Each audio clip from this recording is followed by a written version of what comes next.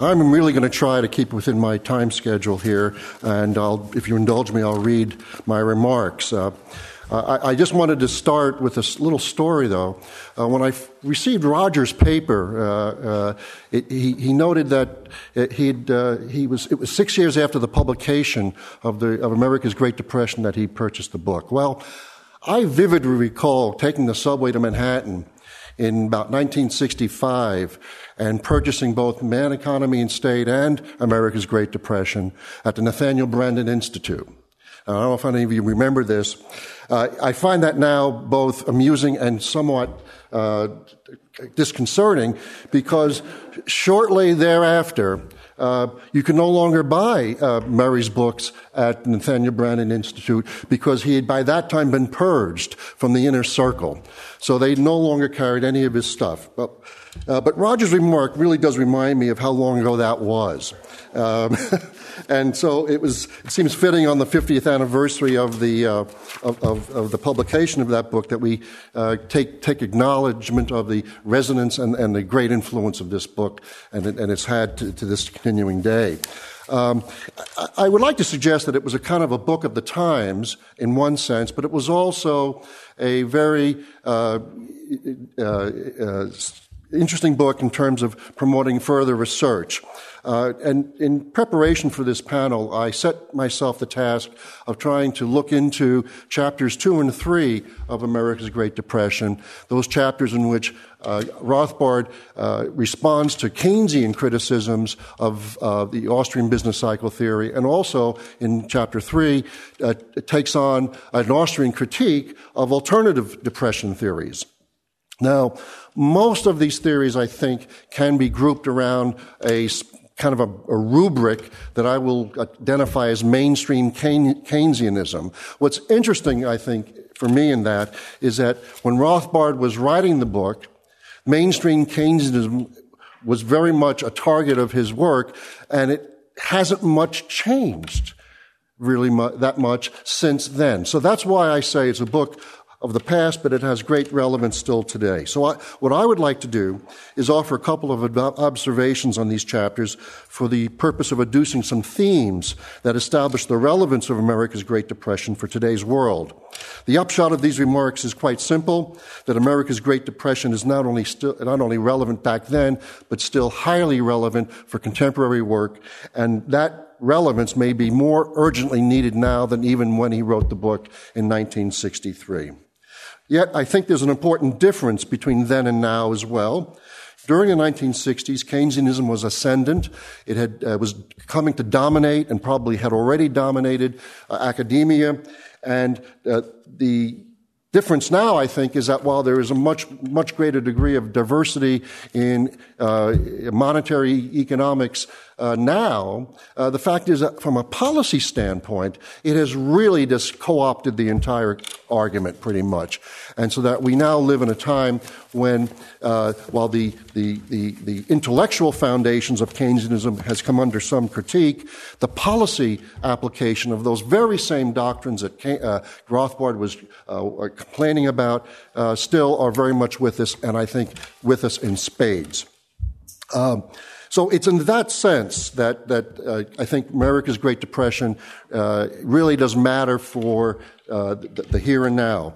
And I think changing some of these trajectories, both in terms of critiquing Keynesian theories, which I take to be the substance of those two chapters, as well as stating the positive alternatives, i.e., Austrian business cycle theory, are really very much on this table right now and make America's Great Depression a very valuable text. So, with that said, I want to just take two examples out of these two chapters, and I'd like to talk about Rothbard's criticism of the liquidity trap, which was very dominant back then, and also I would like to talk about Rothbard's implied attack on the use of aggregates in macroeconomics today.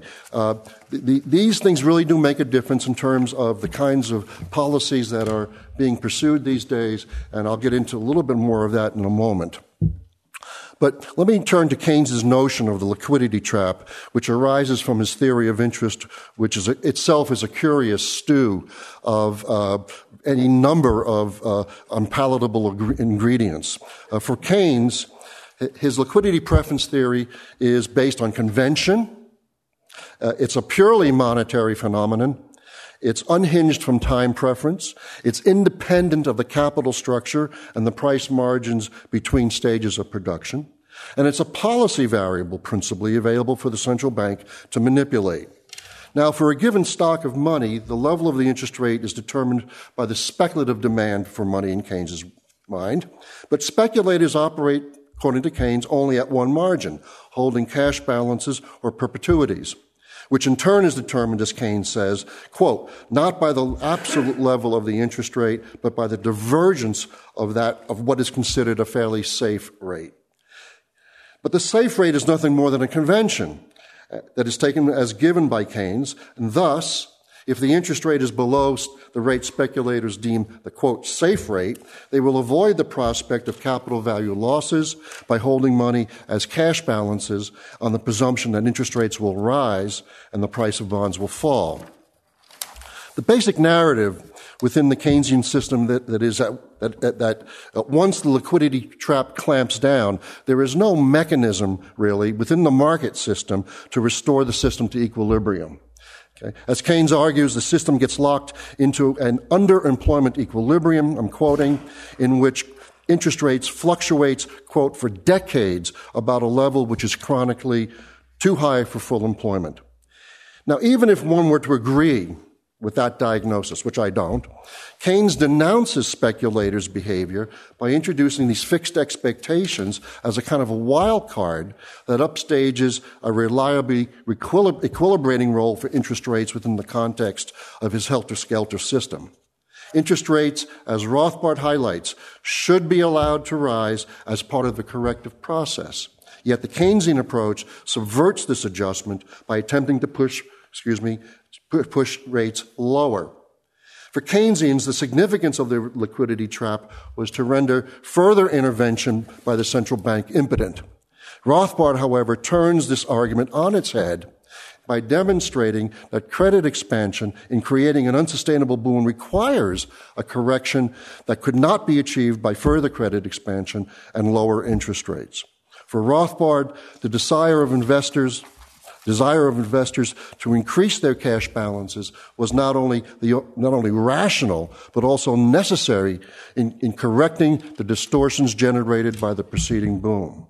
But Rothbard's argument does not require the sort of ad hoc assumptions about expectations that Keynes deployed. Instead, cash balances increase as investors seek to convert financial wealth into the safer haven of money until the necessary market-level price-cost adjustments are made that increase profit spreads. As Rothbard says, and quote, an expectation of rising interest rates really means that people expect increases in the rate of net return on the market via wages and other producers' goods prices falling faster than do consumer goods. Investors expect falling wages and other factor prices, and they are therefore holding off investing in factors until the fall occurs. Rothbard emphasizes this resistance by investors to falling interest rates on the loan market is not an obstacle to recovery, okay, as Keynesians would assert. Rather, the increased demand for cash balances, as Rothbard highlights, quote, actually speeds up the adjustment. In the Bernanke-driven Fed of today, we are in a kind of liquidity trap. But this is fully a byproduct of deliberate policy to set short rates roughly at zero levels, and to keep long rates in the 2 to 3% range. In inflation-adjusted terms, these rates imply negative real rates at the short end and real rates of 1 to 2% roughly at the long end. This, unfortunately, makes perfect sense to Keynesians these days, because the price adjustments, that must be made at the market level to restore profit margins and confidence are for them not relevant at all for policy purposes. Meanwhile, the effect of these policies is to layer yet more distortions onto the system and at the same time reinforce and institutionalize the very rigidities that are used to rationalize such policies. These Fed policies have been in play since 2008, at least, the ones I'm speaking of at least, without having had any appreciable effect on output and employment, an outcome that would not have surprised Rothbard. Now, I'd like to this leads me into my second example.